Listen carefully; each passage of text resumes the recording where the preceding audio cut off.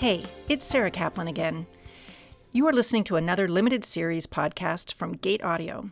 If you've joined us for our other podcast, you'll know that GATE stands for the Institute for Gender and the Economy at the University of Toronto's Rotman School of Management, and I'm GATE's director. Our goal is to engage current and future leaders in rich conversations around inequalities in our society and how we might address them. In this podcast series, one of GATE's MBA fellows, Vanessa Ko, talks to executives about the hidden best practices for improving gender diversity in the workplace and highlights innovations that might actually move the needle on achieving diversity and inclusion. So up next, listen to what Vanessa learned. Welcome to Beyond the Business Case, a podcast by the Institute for Gender and the Economy. I'm Vanessa Ko.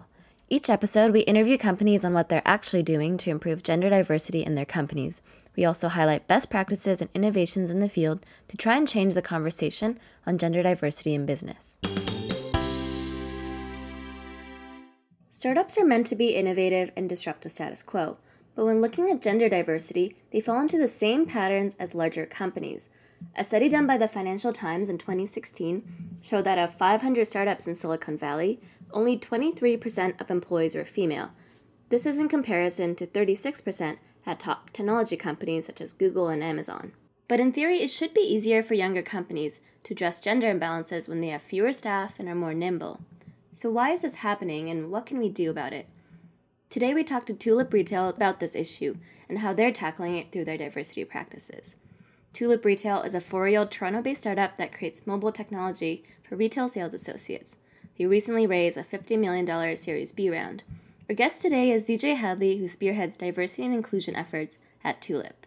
I joined Tulip in September as an employee success business partner. I had the privilege of interviewing with a lot of the companies around Toronto and sort of pitching the job that I wanted to do. And I decided to come to Tulip because the CEO, Ali, and my vision for creating a amazing workplace culture were really, really aligned. So basically, I work at a strategic level on the HR team, just helping us develop policies and advising our executive layer on how we're going to move forward to create a really diverse and inclusive workplace. So gender diversity in tech and in the startup world aren't necessarily synonymous these days. So what is Tulip doing to challenge this? Tech in North America definitely has a major problem with gender diversity, yes. And I'm sorry to say that we're not a major exception to that rule. So we have begun to track our demographic breakdown within the company.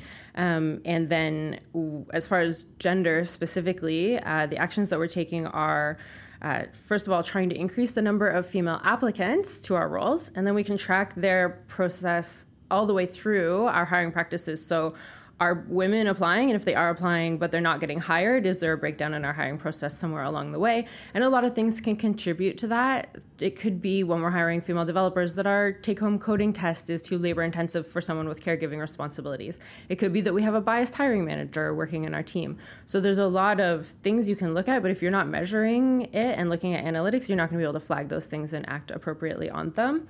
So those are the things that I think everyone can do, but I also believe that we should do bigger things and more things and really try to take action to make a difference in our community. Based on your experience then, what do you think is the most important thing for companies to do? The most important thing is to measure what you're doing.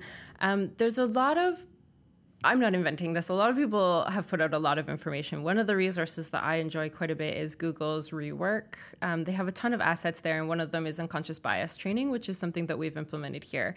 And they talk about things like simple little things like when the YouTube app first came out on phones, 10 to 15% of users were uploading their videos upside down. And it came to be that they didn't have any left-handed developers on their development team. And so they never tested it for left-handed users, and left-handed users uploaded their videos upside down. So if you're not tracking these things and like paying attention to your actual diversity, if you're just going out and making broad speeches about how nice it would be if everyone got along, but you're not putting the money and the time and the manpower behind making real change in your company, then you're not doing anything. You're not really making a difference. That's our biggest learning, just measuring and measuring and measuring. When we first implemented our diversity survey, which I'd like to give a shout out to Steph Little from Hubba, who has designed a brilliant open source diversity survey with a ton of demographic questions. She has put it through lawyers. She had made sure that you're not asking very detailed questions about gender expression in an offensive way. So if you're nervous about asking those questions, these resources are available to you for free. When we first put out that survey, people had a lot of questions like, why are you asking me this? How does this affect my employment at Tulip? And so we've had to do a lot of educating with our entire team about why we're collecting this data, and people want to know how you're going to use their data. And then once you've collected that, you have to make sure that you're taking action, or people aren't going to be able to, or aren't going to be willing to share their private data with you. Of course, the survey was anonymous, to be clear, but since then we've tried to put real action into place right away. And like I said, I've only been here for 6 months, but I wanted to make sure that we did some activities and built some structure out immediately to show people that we were taking this seriously. So we built out employee resource groups.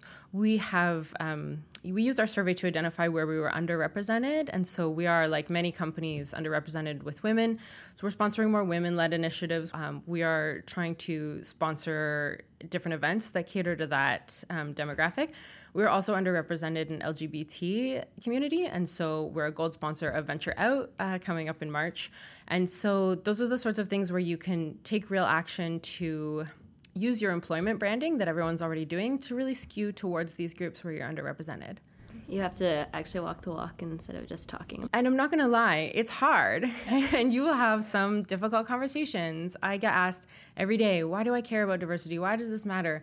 Some people will believe that you're slowing down the hiring process when we're trying to scale rapidly. Some people may believe that diverse candidates automatically are going to be a lower caliber than other candidates, which is just simply not true.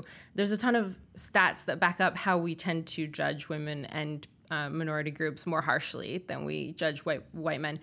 Women and people of color do that. There are things we have in common that we're all doing. And when you start to really educate people about that and just have an ongoing dialogue about it, like we do at Tulip, you can start to turn that tide and just bring people into the fold. A lot of us, if you weren't raised talking about this stuff, and there's a lot to learn, it can be intimidating, but we just try to educate people. We've made diversity one of our core values, and it's also one of our main goals for our business. So right up there with like more sales is also more diversity, and we just talk about it relentlessly forever and ever, and then make sure that we're taking actions that match. What do you think are some of the unique challenges that startup companies face when trying to tackle gender diversity? So I have worked in startups, and I've also worked in other industries, and I actually don't think that we have any unique challenges. I think that if anything, startups have power to make real change because we are acting fast, we're nimble, we're able to come up with an awesome app idea and have like a minimum viable product a few weeks later. Like, we're doing miraculous things. We're moving at the speed of light. I think that if people put their energy into solving this problem, there is nothing that will stop them, but it's possibly just an issue of where people want to put their energy. Maybe some of it is education, because I can't imagine anyone doesn't want their company to be more profitable. And so if we can teach our CEOs and our investors and hold them accountable, we can see change more rapidly. I think any investor who isn't looking at the gender breakdown of the management layer of the companies that they're investing in, I don't understand how you would possibly not take that into consideration when study after study has proven that will make you more money. So if we hold those investors accountable, maybe we can get things to move faster. But I also think that we need people to hand out these titles. Basically, a lot of people are talking about diversity, but we just need to take action. People just need to do a thing. So if you want to see more women in tech, then hire a woman to be an executive at your company. It's easy as that. And I've seen people who will bring on their pal, their like college buddy, to be a C-level exec at their tiny startup, and then that person grows with the company. So if you can give that chance to your buddy, why can't you give that chance to another person and allow them, a high potential person, to grow into the role? I also think that it will help all of us grow. We have a huge problem finding candidates for our companies.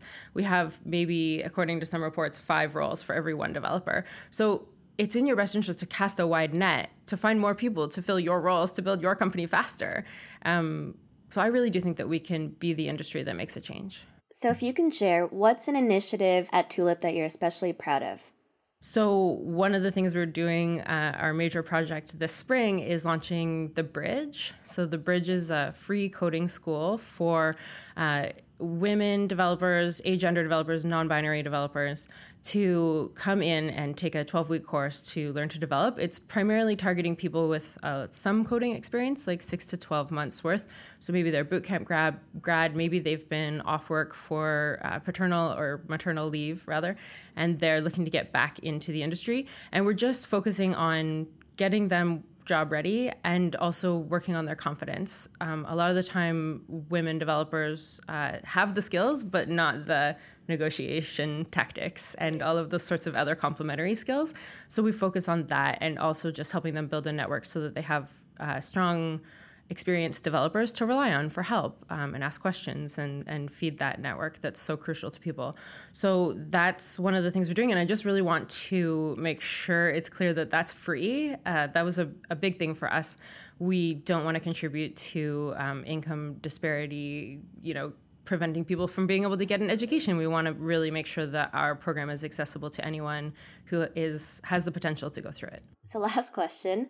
We talked a lot about taking action today. What are some actions you think people can do, whether they're in startups or not, to actually make a difference in gender diversity practices? I want to give a plug to a cause that I think is really valuable. So one thing that I think that we can all do to change this is when you attend an event, or if you get asked to speak at an event, you can refuse to speak on a panel that doesn't have gender representation and also minority representation.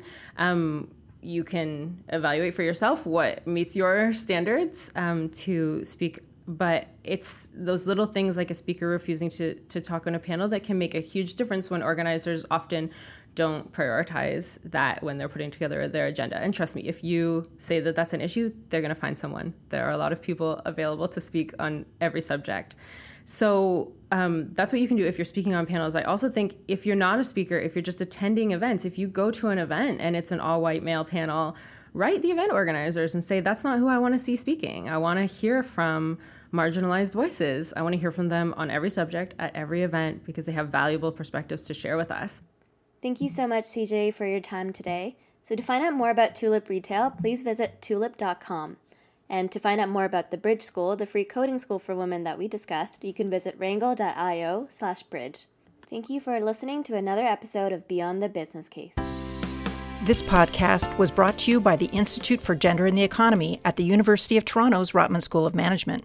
To listen to our other limited series podcasts, check out the Gate Audio channel on Apple Podcasts or the Gate Audio playlist on Spotify. For additional myth-busting research and game-changing guidance, please visit gendereconomy.org. And thanks for listening.